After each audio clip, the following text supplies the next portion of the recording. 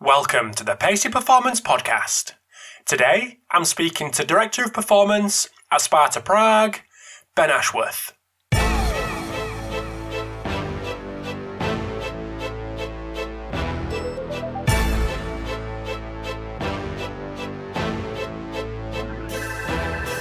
Thanks for tuning in to episode 296 of the Pacey Performance Podcast.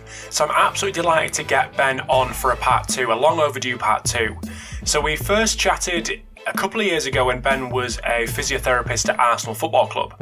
But since then, he has left Arsenal and ended up at Sparta Prague in the Czech Republic as Director of Performance. So naturally, that's a really interesting story. So we discussed that transition and how that's affected Ben as a practitioner, but also the skills that he's needed to pick up along the way to enable him to do that job effectively at Sparta Prague.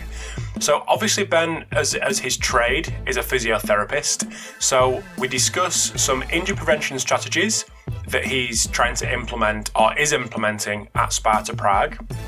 Then we get into some chat around post-match Nordics, some post-match running, top-ups, that kind of thing. Then we move on to some stuff around the ASH test, which Ben is very well known for when it comes to shoulder health and shoulder testing. So that's a really interesting way that we finish off the last 20-25 minutes discussing the ASH test. So if you are working with athletes who do have shoulder issues, baseball, tennis, etc., definitely have a listen to those last 20-25 minutes because some real gold information in there for you. So I hope you enjoy this chat with Ben. Great to chat to him again and great to see his movement over to the Czech Republic and into his position as Director of Performance. So I hope you enjoy this chat with Ben and I look forward to your feedback. This episode of the Pacey Performance Podcast is sponsored by Hawkin Dynamics, the world's first wireless force plate testing system. So the Hawkin Dynamics system is built around what coaches want so they can test in the real world and not just in the lab. So they're able to capture reliable data on all athletes in a matter of minutes and monitor progress from their cloud-based system from anywhere in the world. So as I've mentioned, the Hawkin Dynamics force plates are wireless, which means they're portable, and they're also trusted by teams at a number of different levels in a number of different sports. So integrating force plates into your athlete monitoring system could not be easier and more affordable.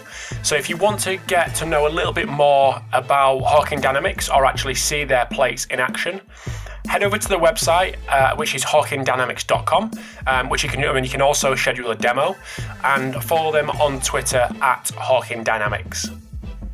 This episode of the Pacey Performance Podcast is sponsored by iMeasureU.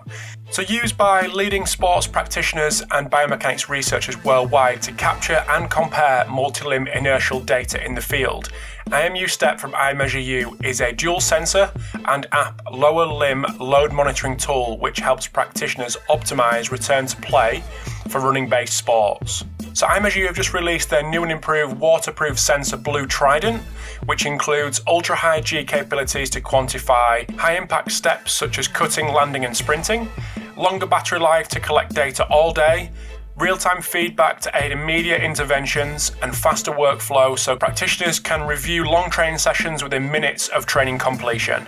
iMeasureU, now part of Vicon, works with military, pro and collegiate coaches and athletes from around the world, including the Australian Institute of Sport, US Department of Defense and collegiate and pro teams from around the world. If you want to get to know more about iMeasureU, head over to their website, iMeasureU.com, or follow them on Twitter or Instagram at iMeasureU. So without further ado, over to the episode with Ben Ashworth. Thanks for tuning in to the Pacey Performance Podcast. So a long overdue part two with Ben Ashworth. So welcome to the podcast again, mate. Thanks for having me. It was 2017. I looked it up and so it's been a long time. It was. I didn't actually look that up, but I guessed it was about 2.5 years. Something like that. It's bang on. It's bang on. Was it actually? Yeah, exactly. Yeah, nice. Exactly. So lots changed. Different country, different job, different role. So, super exciting. Right. Super exciting. So last time we spoke, you were at the Physio Arsenal.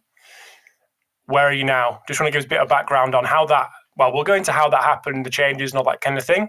But yeah, what happened before Arsenal, and then where you are now? Okay, yeah, sure. So the background is basically, well, I'm 23 years qualified as a physio this year, and 18 of those have been working in elite sport. And I started with a great job in my favourite sport at the time, which was rugby, and I worked London Wasps for 3 years. Those years sort of passed me by, really. Enjoying winning a lot, going out with some really good players and some of my heroes.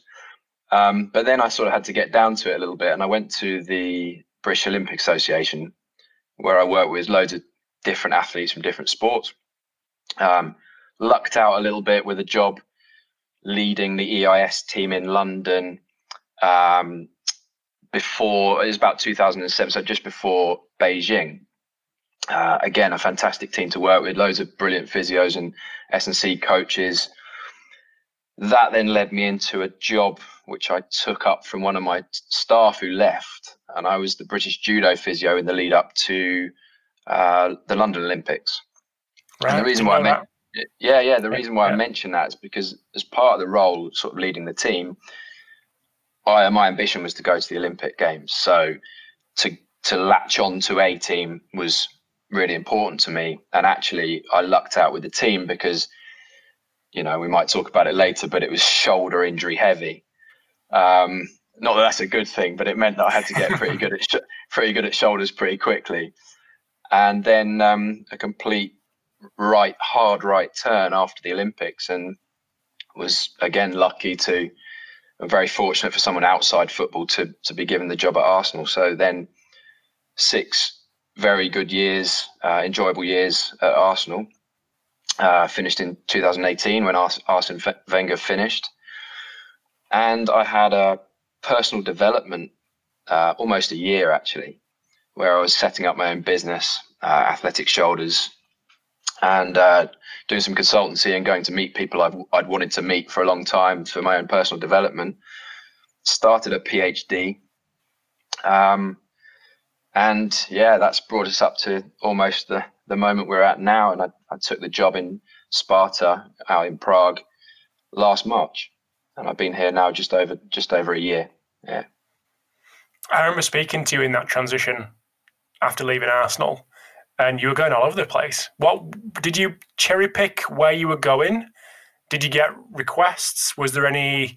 Yeah, what I'm trying to get is, was there any real plan in terms of a personal, professional development checklist that you wanted to go and check off? Yeah, I think it was, avoid people always say, if you're in the area, just pop in.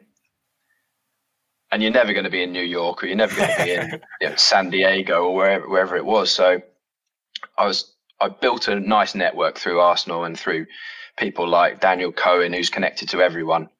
And he connected me to Tim Pello, who's connected to everyone. So I literally organised a West Coast tour. And it took in the Navy SEALs, US Olympic Committee, the LA Rams, the 49ers, the Sharks, Kelly Starrett. I just had a go. And then there was some sort of personal development that was directed more towards shoulders. But often I went into organizations, understood what they were doing with regard to shoulder issues, but then we would talk about other things, like from Arsenal days and other problems around monitoring maybe, and just giving and sharing. And it was a nice period because it was non-threatening. I wasn't, trying to take any money off people. I literally was able to fund my own personal development and pay for my own ticket and do some great learning. So it was a fantastic time. Mm-hmm. And the transition into Sparta Prague, how did that come around? I've just been on a webinar about relationship building and all that kind of stuff. So it fits right in with that. Yeah. Well, that's good. Yeah. I mean, there's no secret. My sporting director is Thomas Rosicky, or Tom Rosicky, as the English football public would know him as. And he came out here a year before and became the sporting director in the August before I joined the club. And I was his, kind of go-to person at Arsenal on a day-to-day basis in the last couple of years. And we just spoke about loads of stuff and built a really good relationship. And okay, there's friendship there, but there's also some sticky patches, and needing to be really honest and brutal with each other at times. So I think we just went through those phases and just built a very strong trust. And so when they were looking for someone, actually, they reached out to me to help them find someone. It wasn't a direct request because he didn't think I'd come. And so because he knew I was, pretty much enjoying my year, and I'd set up my own business. So then a few conversations later and permission from my wife, and I started in March, and it was literally the beginning of March. We went on a skiing holiday, and then at the end of March, I was out here just to sort of see out the last 8 weeks of the season and just have a surveillance period to see what was going on, what needed changing, or what the lay of the land was out here before we had this sort of break in the summer, so we could come back ready to start this season. So your family's still in England? Are they with you? Yeah, they're in the UK.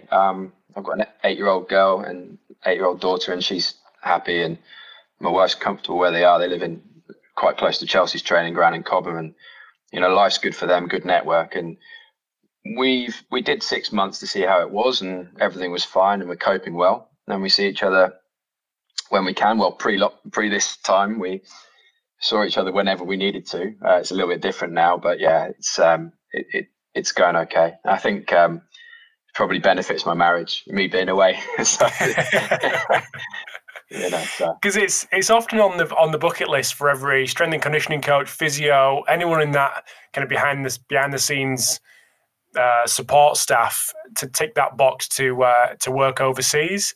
Normally, probably in America or Australia, maybe not the Czech Republic, but even so, how hard that transition been, especially with your family at home? Even if your family were there, I guess it's still quite a tough transition. Yeah, I mean, I've got a super supportive family, and that's been my life since they've known me. So I had 6 years at Arsenal where I didn't see them. I saw the players more than I saw my family, really, and that was the important bit about having a year almost away from it. In terms of the transition to a new country, if the first language is English, it's a start. So, and people don't even realize that, but when I tell them that the meetings are in Czech, and players, generally speaking, most of them, the majority of them, speak reasonable English, but it's not a common language like if you were going to Holland or to Germany. Meetings are primarily in Czech. So that, if you think about trying to influence change in a new environment, then you're not just relying on, your ability to influence. You're also relying on making sure that you capture a lot of the detail that gets lost in translation. And it's exactly as it says, lost in translation. So you can send reports, you can Google Translate, you can do what you like to try and bridge the gap. But spending time with coaches and being able to have conversations, you until you go to a place where you can't speak the language, you don't really realize how flexible you have to be, and how kind of how on top of everything you need to be. So I think taught me a lot about certainly influence and influencing styles. And I have a Czech lesson every Wednesday, and that's not because I'm going to speak fluent Czech in the next couple of years, but it's because I'm in a Czech country and I need to try and meet them, halfway. The players who come here also, they try and learn Czech to try and show that they're, want to be a part of something, part of the culture. So it's important. So that brings me nicely onto the transition from physio at Arsenal to a director of performance role. Do you still do hands-on work, or are you just advising and overseeing at the minute? Yeah, so after my kind of almost a year away from physio, I did some physio stuff and some rehab stuff. I mean, part of my background is, masters in S&C and UKSCA accreditation as well. So that kind of all-encompassing work with individuals was something that I was still doing before I came out here. But I didn't want to come here and be working in the team. I wanted to be working on the team. And to do that, there's this necessary sort of detachment. You've got to be available and remain available. But I didn't want to start coming in and imposing my thought processes on, especially the physio team, but the S&C coaches as well. It was important to allow them time to show that they were capable of delivering in terms of the sort of standards that we would set. And if I was jumping in every 2 seconds, it would certainly impede that development. So, where I think I put a hand on maybe 3 players in the last 14 months. But I would say I'm very kind of visible around the place. I'm not sitting in an ivory tower. I'm on the ground every day, on the pitch, in the gym. We meet regularly. We discuss cases together. The physios probably feel a bit of pressure, but that's not a bad thing. But they're all sort of stepping up to the plate, which is good. Is there anything that you've had to learn quickly on the job in terms of being in that managerial position, or do you think you'd set yourself up to have a reasonably smooth transition into that? Yeah, the background I had was I worked in a team of leaders. There were a lot of people at Arsenal who were first team physios by name, under the guidance of Colin Lewin, who was our boss. And but as he said, he brought in people who were autonomous practitioners who were already at a level that had led teams in the past. So when you sat there in the morning and you were in a physio role, you understood your position and the requirements to feed information to Colin to enable him to do his job, to from the medical team perspective, and how you interacted with the other departments. But if you've got anything about you, you sit there and you go, well, I don't think I'd do it like that. What would I do if I was in a head of performance role, or what would I do if and there were some disagreements, as there should be in good teams. But you learn so much in an organization like that about how it all interacts. You spend time delving into GPS that you probably should have got home already, but you're so focused on one player and the fact that he did 60 meters more sprint distance than he should today, and you're currently working with him on his hamstring, so that was a sort of microscopic view of life.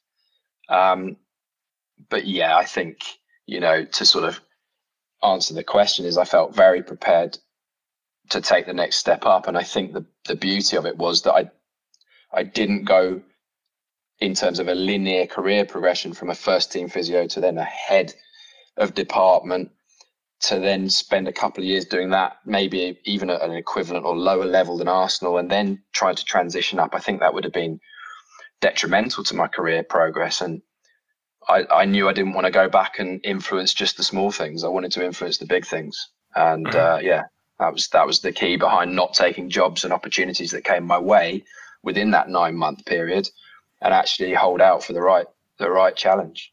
Mm-hmm. I spoke to Jason Webber at Fremantle a few weeks ago, and he's been high performance manager there for, 12, 15 years, whatever it is. And he was talking about how you don't need to understand all the intricacies within people's roles, whether it be the machine learning, coding, all these kind of things. You don't have to understand them in depth, but when somebody talks in their language, you can't be sat there with a glum look on your face. You've got to have that basic understanding. Is that something that you're getting to grips with in terms of them more, I suppose, specialist skills that maybe you don't learn through the traditional pathway, what was 10, 15, 20 years ago? Yeah, I mean, currently, and I sort of decided to do this, was a lot of it, our CEOs wants to be very data driven. And I'm, people who know me probably, or people who don't know me probably think I'm just a numbers person. So it sort of suits me.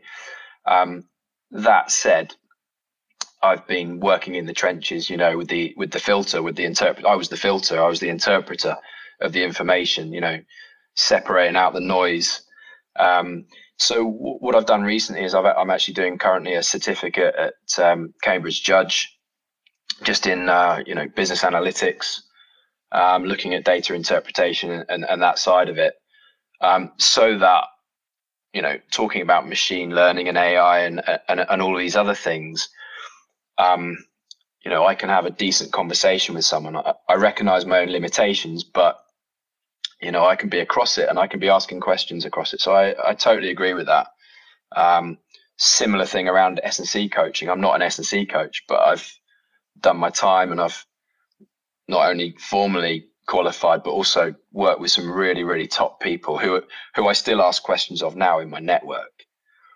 So being across that whole spectrum is vital. And originally it was being across physio and S&C, because that was my day to day, was trying to work on, building robust athletes and trying to, make sure that there was no detriment to performance. But now it's okay, is there something else that can help our team? Is there information that we can hack to try and get a competitive advantage? Yeah. So that business analytics, there's no link in that course to sport. It's just within itself, but obviously you're going to link it to sport. But the course itself, I mean. Yeah, I mean, it's pretty hard. I was doing it till 1 a.m. last night because I got interested in it. But it's decision trees and products and some case studies from different areas. So yeah, how do you? The beauty of doing something like that, like any course, is if you're actually solving problems at the same time in your own workplace, and then you read a book, listen to a podcast, or do a course, and it's applicable, then it's fantastic for that. So, I spoke to Joe Clubb at Buffalo, and about their resources and their data science that they can utilize to answer some of their questions. And if you think about a lot of the work that I've done over the years, it's all been kind of a dumbed down version of science. It might be regression, it might be linear relationships. It's not talking about kind of, these higher powered data science functions that I think are really, really important to understand and understand their place, understand their limitations. So yeah. Mm-hmm. So just getting the physio director of performance hat back on in a day-to-day workings, I suppose. In terms of culture and beliefs and way people work, how does that differ from the UK to the Czech Republic, and how they go about things, how they see things from a clinical, and just use an example, return to play point of view? Yeah, I mean, again, I've been at one football club in the UK, Arsenal. I've been at one football club in the Czech Republic, so it might be a generalisation. But I think what I found when I came, and this is not intended to be a criticism, but there's some good work going on. People talk about silos, but there's some good work going on. There's maybe a different skill set and different ideas and concepts over here, and particularly around the physio area. There's a local guru who looks at developmental patterning, and so a lot of the preparation exercise will use this kind of developmental patterning work, and that's really interesting and probably achieves the same outcome from a different route. But what they perhaps didn't have here was this connection, this kind of idea of this interdisciplinary team. My role is the only one of its kind in the Czech Republic, so it sort of shows you that no one really knew what to expect. And from a point of view of just simple stuff around communication channels that you and I would probably take for granted,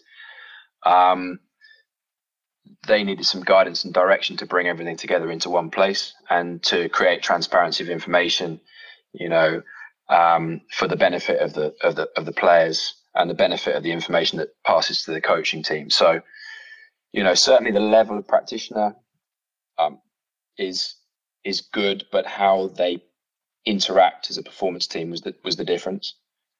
Yeah. That's really interesting. Just writing them notes down to make sure I remember that.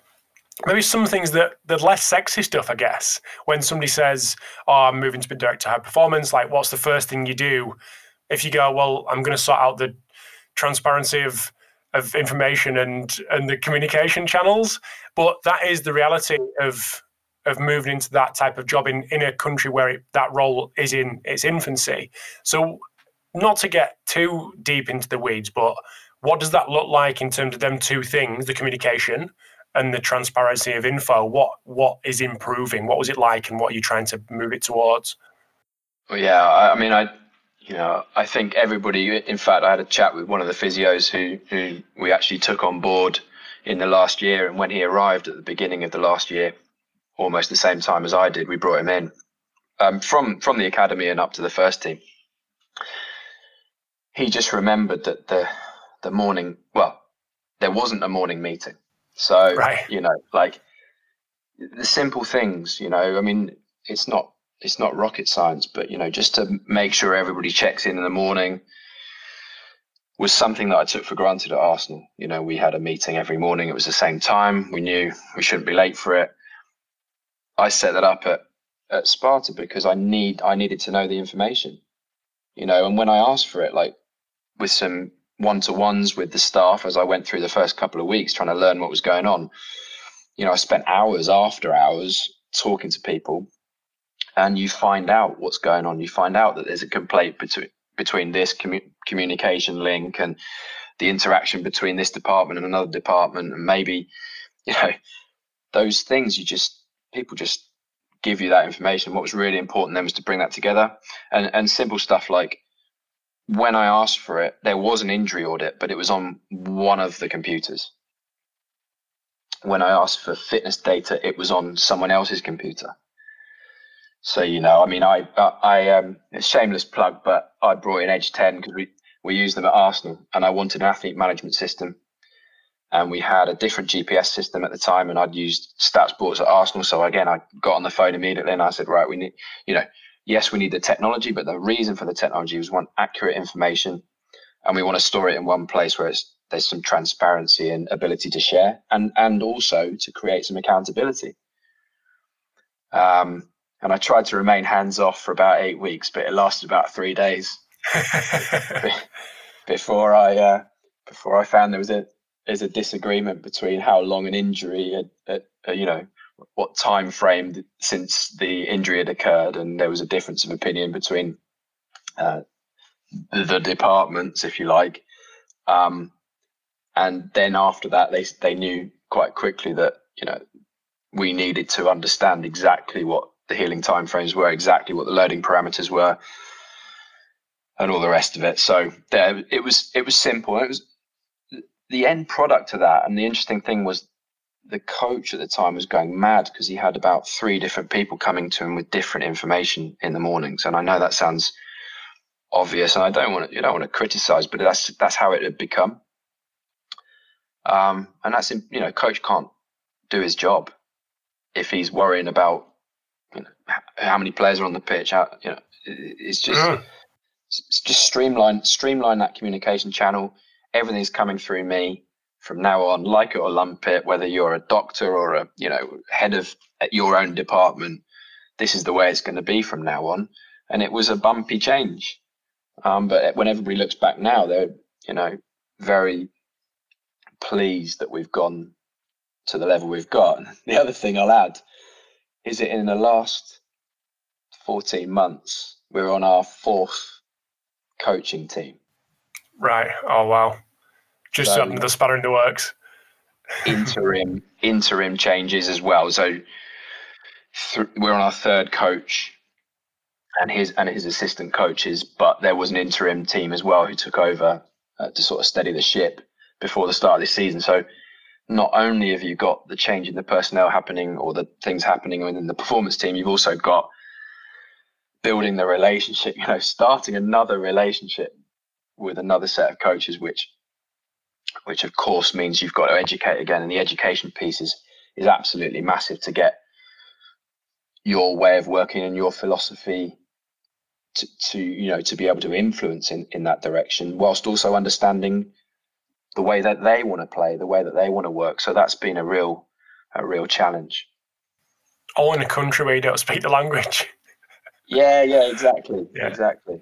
Yeah. Do you have any help on a day-to-day basis with someone who does speak Czech or no?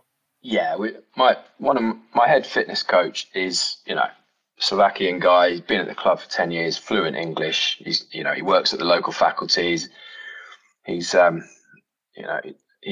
good guy, and I take him in if there's something that really needs and requires in-depth understanding to make sure there's nothing lost in translation. I'll take him in with me. Yeah, absolutely. And we'll prepare, and we have our morning meeting. Then we'll go into the coaches. So the workflow has changed significantly as well. And it's just, all it is about making sure people have the information that they need to do their jobs. So we're just going to take a very quick break in the chat with Ben. Hope you're enjoying part 1. So over in part 2, we discuss more around injury prevention strategies, and then we finish off with a detailed discussion around the ASH test. So Ben is obviously well known for his work on shoulder health and shoulder injuries.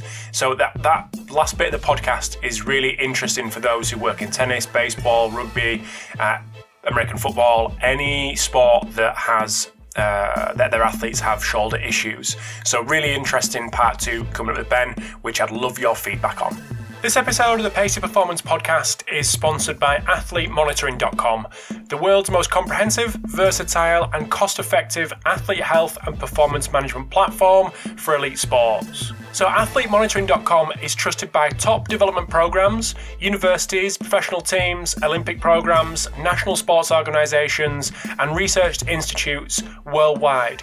It streamlines data collection, centralizes the management of wellness, training and performance, medical and testing, and administrative data. It also simplifies the interpretation with best practice analytics and evidence-based methods to optimize performance and reduce injury risk. So with all these features on a single platform, AthleteMonitoring.com seamlessly brings key stakeholders together to build healthier athletes, more efficient organizations, and long-lasting successes. To see what AthleteMonitoring.com can do for you, visit AthleteMonitoring.com and schedule a free demo, or follow them on Twitter at AthleteMonitor.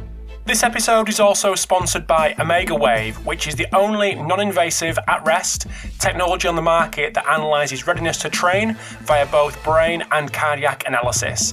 So using DC potential and HRV to understand your brain's energy level and autonomic nervous system balance allows you to use objective data on recovery and readiness that in turn helps you to truly individualize your training and thus optimize performance. OmegaWave also measures ECG from the V6 position, and this data can be used by the medical profession to check cardiac health on a frequent basis. The measurement only takes 4 minutes to perform, and results are visualized in an intuitive way thanks to our windows of trainability concept. OmegaWave is used by hundreds of elite sport athletes, military and law enforcement agencies. They are also an official partner of the UFC Performance Institute, so to learn more about OmegaWave, visit their website omegawave.com or visit their social media channels. Just going on to another topic which comes up all the time in the podcast, and I'm not going to apologise for going over it again with someone else, because it's always good to get different perspective on how people think and beliefs and things like that, and that's hamstring injuries.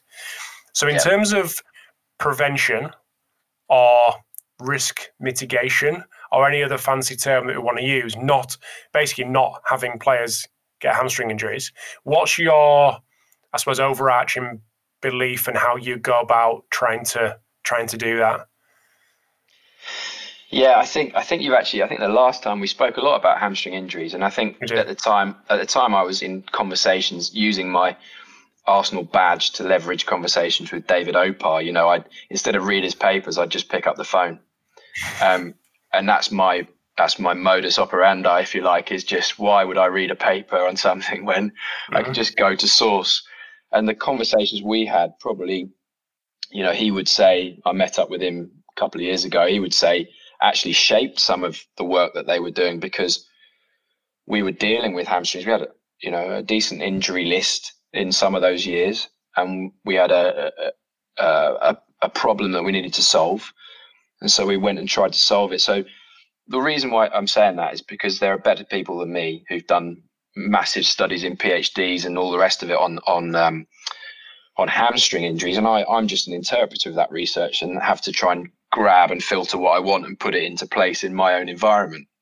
That said, I like to keep things really simple, and one simple thing is we use the Nord board to measure our players against industry standards. So there's a nice infographic which has been done by Vald based on a lot of their data from Champions League and Premier League, and we know where we sit as a team average compared to those team averages from those European teams. So benchmarking is really important for us, and over 66% of our squad are above those standards, which is fantastic. And only one person dropped below the line in terms of like a 337 cutoff, which was the original cutoff from the research. Yeah. And that's probably because he got tested at the end of a first week of preseason. Okay, so the interpretation of that value, he's probably one of our most robust players, but he just had a bad test. Okay, so firstly, hamstring strength. And then secondly is exposure to speed.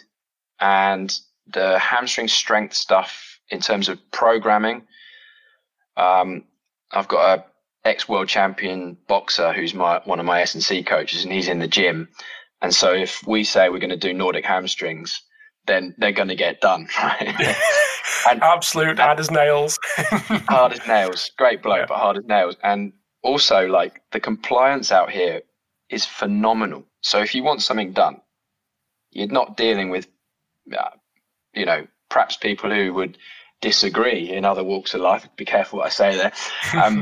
But since coming over here, the compliance is excellent. And so that we do our Nordics, we sometimes do them in corridors after matches, and because we built that base up and people have bought into it, now people don't find it a problem, and we do them as regularly as we can so that, hamstring force production doesn't suffer. So we build it up in the off season and we maintain and build in pre-season. And, our Nordic score, our Nord board scores have gone up 20% since July, right? Which is a nice thing to be able to say as a stat.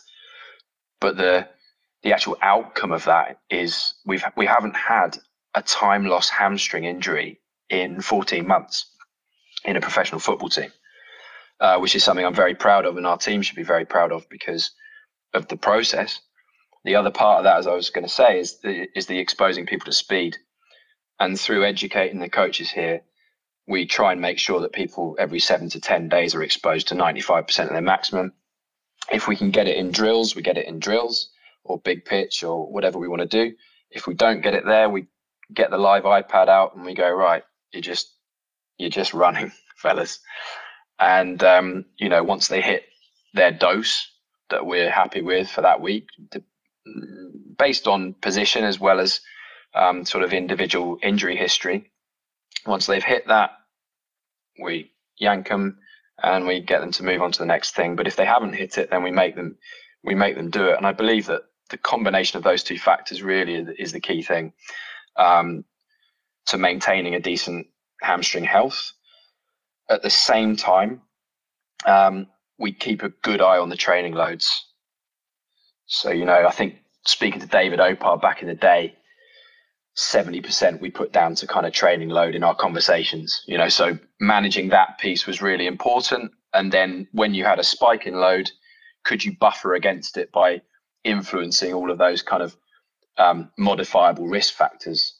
And the way we would choose to do that in our cohort and our players is to just smash out Nordics. For most players, it really is that simple.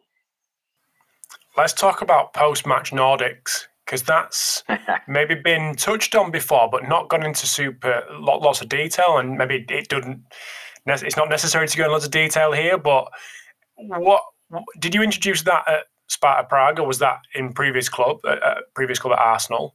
And what was the buy-in like? What triggers the need for that? Is there a certain number of times they're exposed to in a week, and therefore the only time you can get it in is after a game? Tell us a little bit more about that.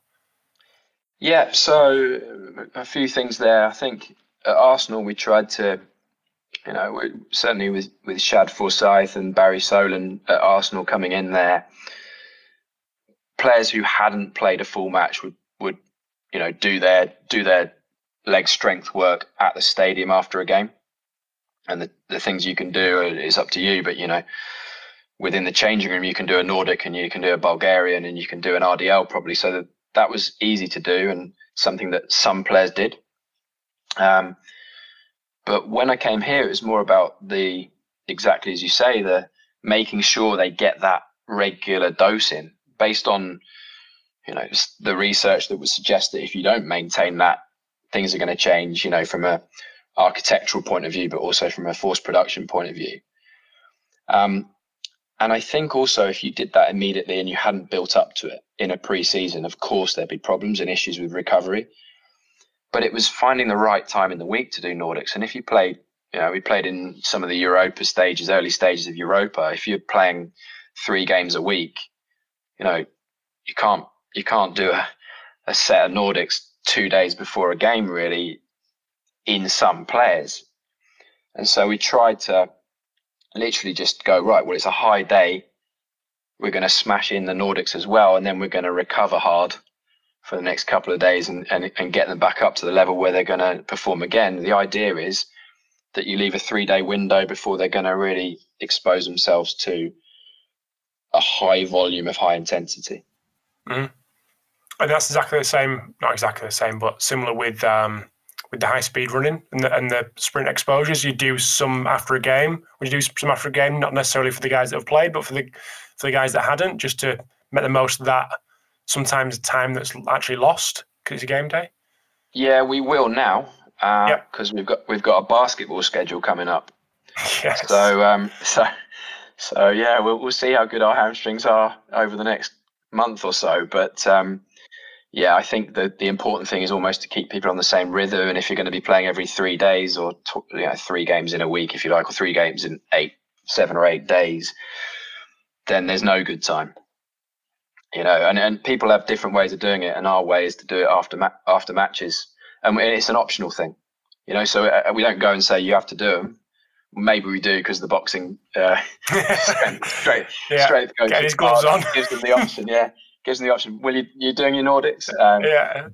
But the compliance is incredible, and of course, if someone's tight or they've had a high exposure and they don't want to do it, then we don't make them do it. We just note down that they haven't done it. Mm-hmm. So what kind of, in terms of Nordics, what kind of volumes are we looking at if you're going to do it after games? After games, 2 threes. That's all. Yeah.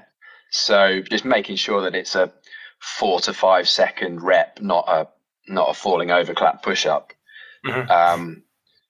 And if on occasion, guys who are willing to do it, some of them have cramped up. Of course, we stop it immediately then. So there's you can see the trade-off there is, are we assisting with adaptation, or are we, adding unnecessary load to these players? But so far, if the output is whether we've had a hamstring injury or not, and whether players have managed to maintain or get stronger, then on those 2, counts, we've done pretty well and it seems to be working. But obviously now we're going to put that under a little bit of stress. See how good you've been. Yeah. I'm glad we did the podcast now, actually, to be honest, because I know.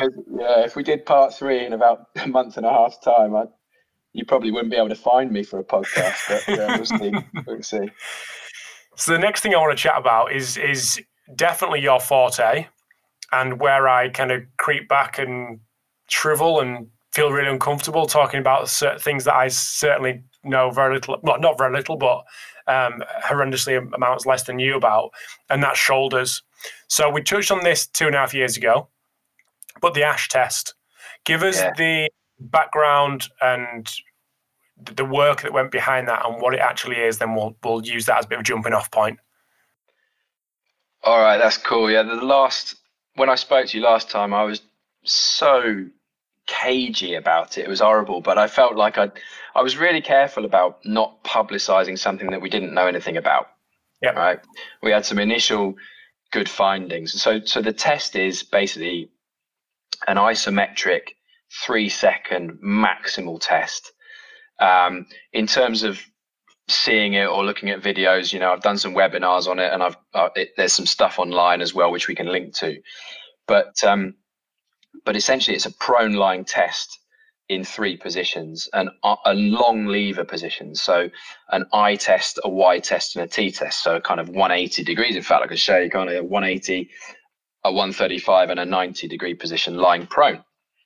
And the test itself came from a conversation with some really good people at Saracens. So there was Paddy Hogben, strength and conditioning coach, Laura Tullock is a physio, Daniel Cohen, who's my go-to force person, and I'd done a lot of work with him at Arsenal, and then Nav Singh, who was the data analyst or sports scientist at Arsenal, who was helping us with the daily monitoring. So all those heads were better than one, and we basically were looking at the fact that Sarries had some issues around quantifying end stage return to play prior to going into kind of long lever tackling.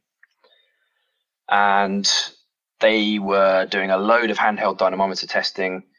They would look at gym-based markers, and they were guys who were super strong, who could produce force with short levers, who, when they were exposed to long lever tackles or arm grab tackles, would have symptoms of instability or actually pain and would break down. So it was finding a way of quantifying that. So I think I was at St George's Park at the time, and I might have actually had a beer mat, but it was definitely drawn up on the back of a beer mat. And then when I got back to Arsenal, I did some pilot work on my N=1 self, and it seemed to make a lot of sense, and it fitted with the hamstring isometrics we were doing at the time. Anyway, then the Sarries guys, the team there, ran with it.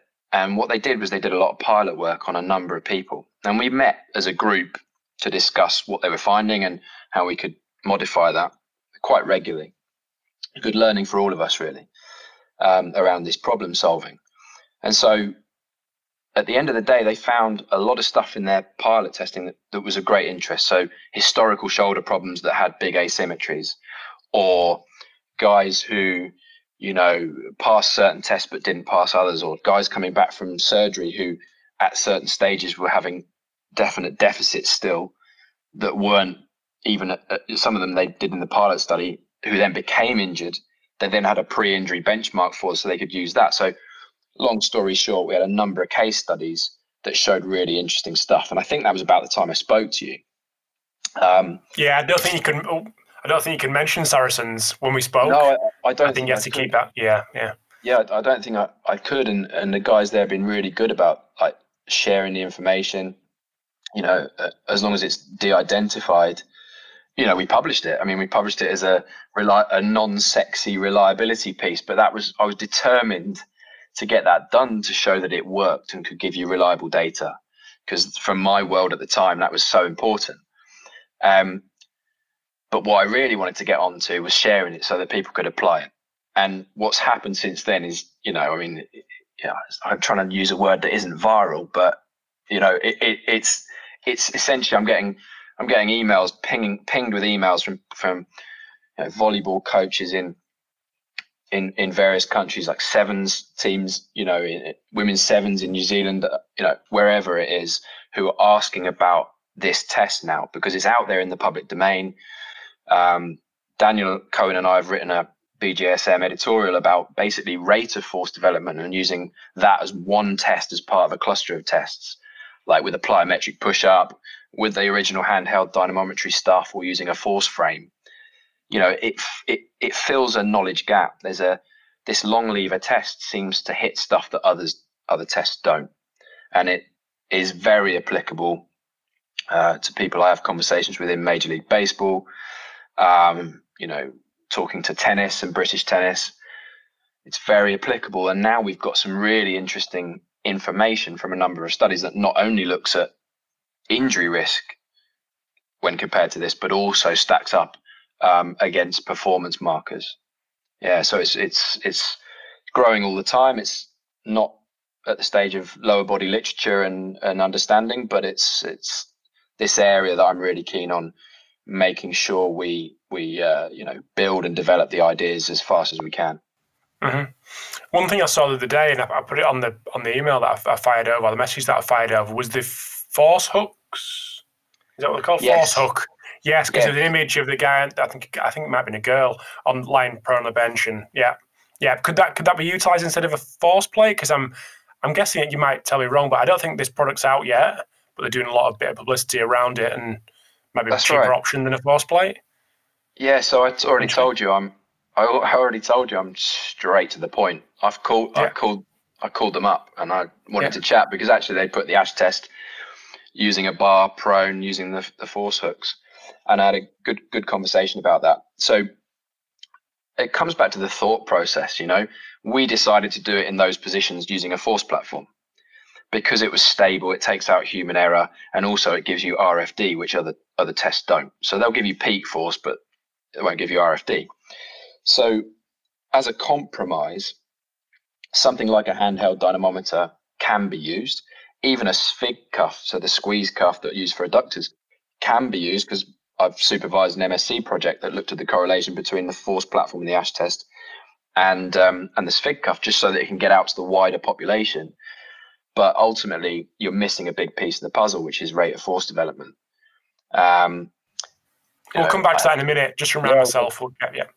Yeah, no worries. And I think that the other thing about that to say is there's some guys who have sunken force platforms just by their facilities, and they've used a dumbbell on the platform in the same positions just because they see the value of the positions.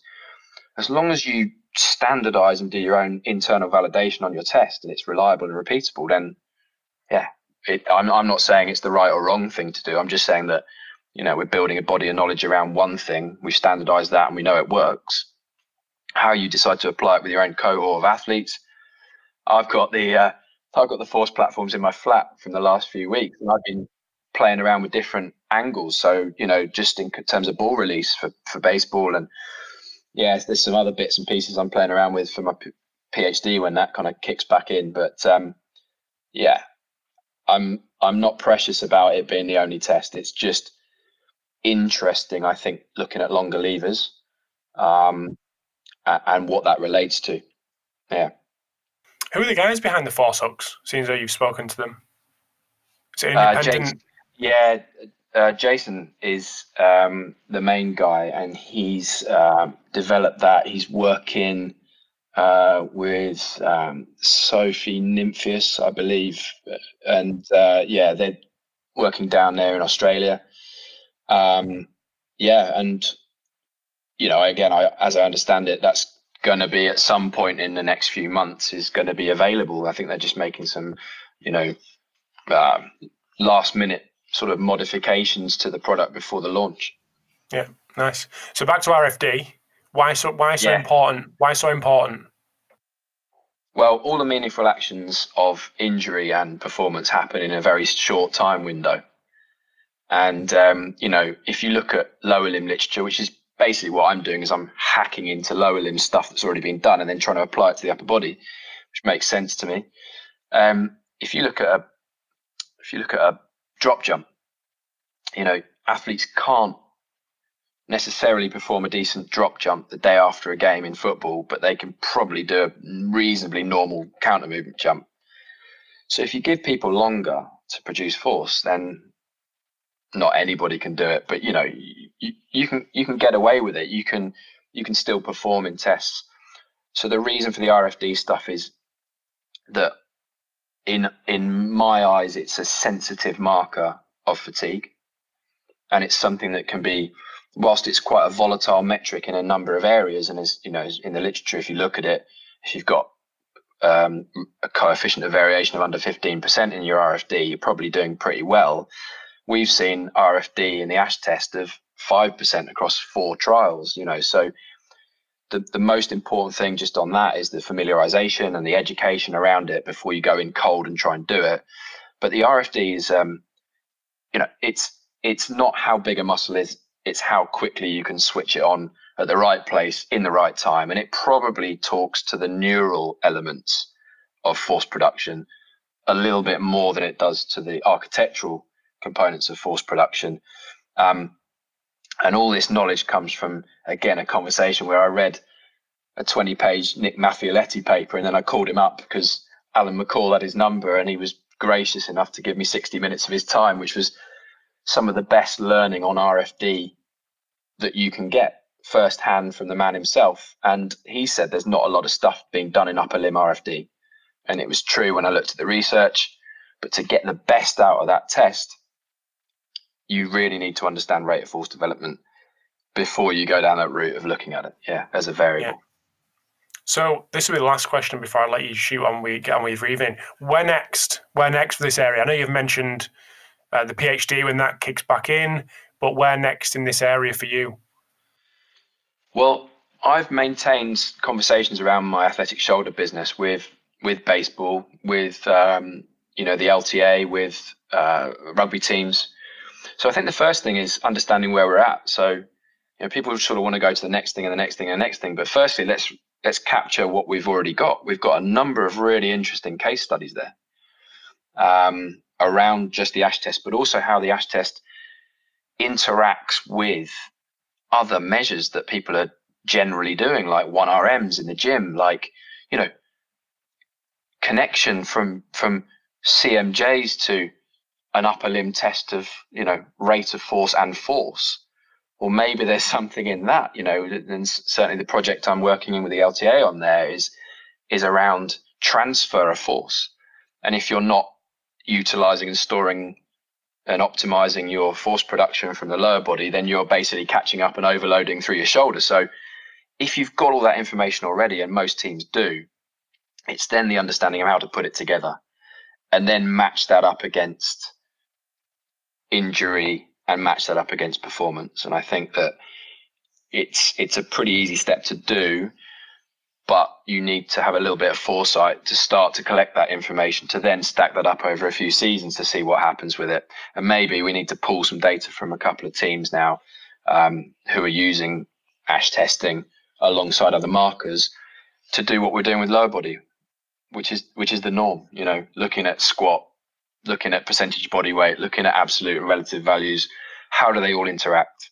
And that's probably the next step for us. So are you actively looking for people who are using the ASH test to kind of pull things together and get in touch and share information and whatnot? Yeah, I absolutely love it. I reply to every email. I've been Zooming the life out of it as well. I'm trying to create an opportunity, and I've been doing some webinars with people just sharing what we know, within the constraints of what you can share within organizations. But my own personal development around it's really interesting. Like how do people utilize it? It was a thought process we came up with as a group, and it's worked for what we were trying to solve. But then how's a guy in Spanish volleyball looking at it, and he looked against the spike velocity against ASH test RFD and found some really interesting associations, we'll call them, because I don't want to go down that route, but of saying it's correlated, but there's some very strong relationships. Working as a consultant for the Toronto Blue Jays, which I can say, with Clive Brewer and Angus, I was in-house in spring training for 5 days, and we'd already looked at 1 year's worth of information around their athletes and their players before we then tested them again. 75 players, and we'd looked at 92 people who'd threw a fastball the year before. So we know a decent amount about how that relates in that sport, but also not just in that sport, but in that organization, which is really important around their own athletes, about how that information might transfer to help them answer some questions. Amazing. Where can people, if people are interested in being involved, where's the best place to contact you? And I suppose on a global level, whatever, if it's ASH test and shoulder stuff, or it's anything else we've spoken about, where's the best place for people to get in touch? Well, I think, from my side, you can email me. My ben@athleticshoulder.com is easy. You can go through my social channels. So Ben Ashworth on Twitter, or Athletic Shoulder on Instagram, if that's easier for you. Or I'm on LinkedIn. So whichever you come at me with, probably an email's the best. Awesome. Well, I'm going to let you get on with your evening. What time is it there? Are you how many hours in front of you? Well, we're what are we on? 7:20 here, so we're an hour ahead. Yeah. Okay. And before I go, and we mentioned this before actually, and you know that I've got a podcast of my own up and running. Oh yes, sorry, apologies. Okay. Yes. That's okay. You know, I know you see it as massive competition. So you were trying to cut me off before I plugged it. Right, finish there. Stop. No, it's important I say it because firstly, thank you to you, because when I phoned you up and asked you how to set up a podcast, which I'd always wanted to do, you gave me all the advice in the world, that you had available, and you've gone on to massive things, and we're at the start of ours, but it's Informed Performance Podcast. There's 29 episodes out there at the moment on all the normal channels. And the main thing to say is I couldn't do it on my own. So I met a really good guy who's a dual qualified S&C coach and physio, Andy McDonald, who's now doing his doctorate out in Philadelphia. So he's the voice/face of the podcast at the moment. And, you can go on Instagram and Informed Performance, and you can go on Twitter, Informed Pod. And we've tried to, wherever possible, not to interview guests that have been on Pacey Performance, if I'm honest. So that we don't try not to duplicate. But I think there's been some really nice things on there, nice stuff. I'm making notes on a couple of them recently, myself on a few runs around Prague. So worth a listen at this time.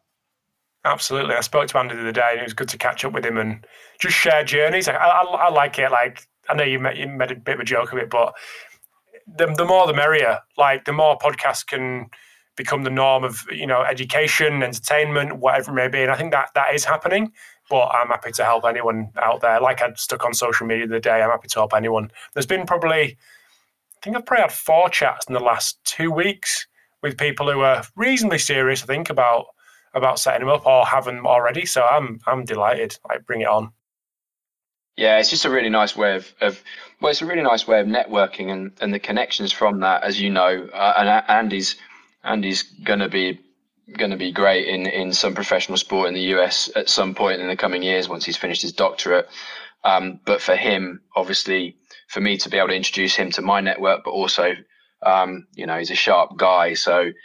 His questions are the questions of loads of all of us who are sitting around there, who are, who would love that opportunity to sit with these guys and talk. And it's been actually one thing we've done really, I think, quite well is we've hit a lot of the really good female, practitioners in sport. A lot of our early episodes ended up being, basically guys who are working in really elite jobs in often male-dominated environments and who've been made a massive success of it. So that was something, again, pretty proud of, being a father of a daughter. So. Yeah. No, absolutely. That's interesting. Yeah. Cool. Well, I'll link to all that stuff, all your papers and the podcast as well, of course, and on the website, and so people can use that as a bit of a resource to jump off from. But thank you very much for your time. Enjoy that wine that I can see over your left shoulder, and enjoy your steak. Yeah, will do, mate. Thanks very much for having me on, and that's it's been good fun. It's been good fun again. Pleasure. Thanks, mate. Speak soon. All right, mate. Cheers. Bye. Cheers, pal. Thanks for tuning in to episode 296 of the Pacey Performance Podcast.